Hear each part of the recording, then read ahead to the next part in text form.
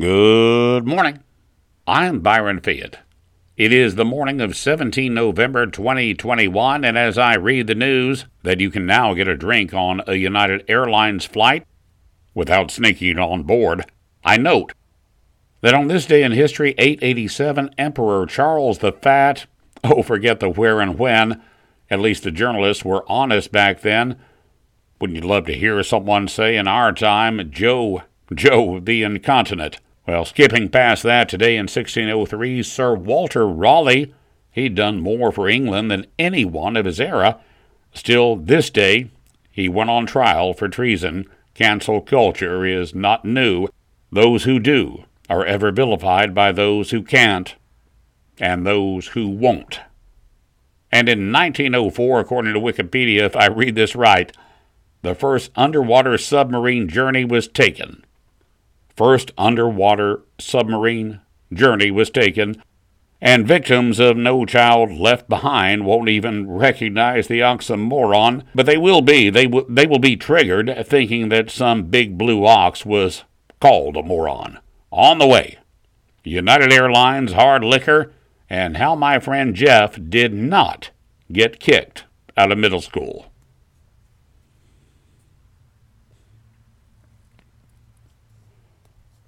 Now, here in the Arklatex, we generally do not fly many places, not even for funerals. Hey, if they died so far away that you need to fly, they weren't close kin after all, were they?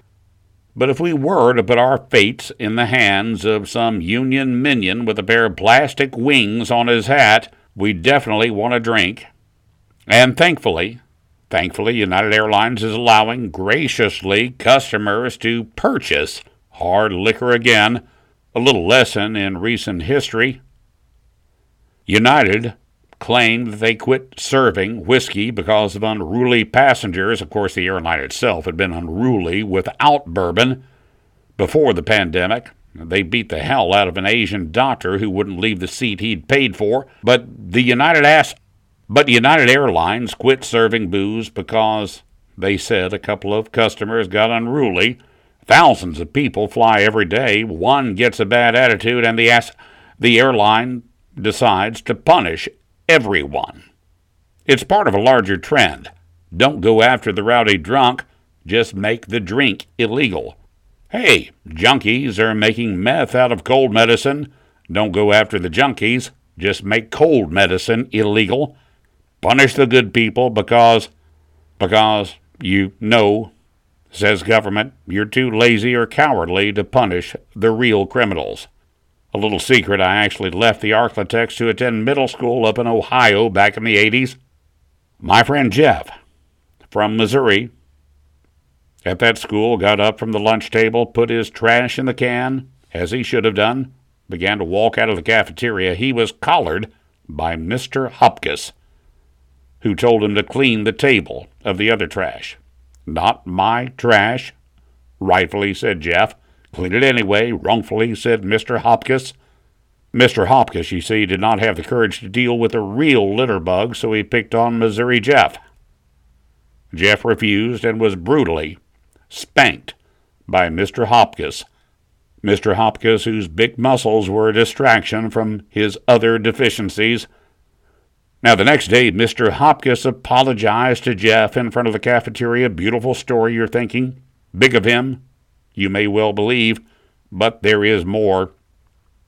That morning, before the apology, Big John, dad of Missouri Jeff, had visited Mr. Hopkins and informed him that the apology would be made, or Big John would brutally spank Mr. Hopkins in front of the entire cafeteria during lunch. Mr. Hopkins objected for a little while, but then finally agreed and did it. Now, Missouri is not part of the Arklatex, but it's not too far away in terms of character. And when high school tyrants, city governments, or even airlines wish to punish all for the sins of the few, it's good to know that a few Big Johns are willing to throw it all right back at them.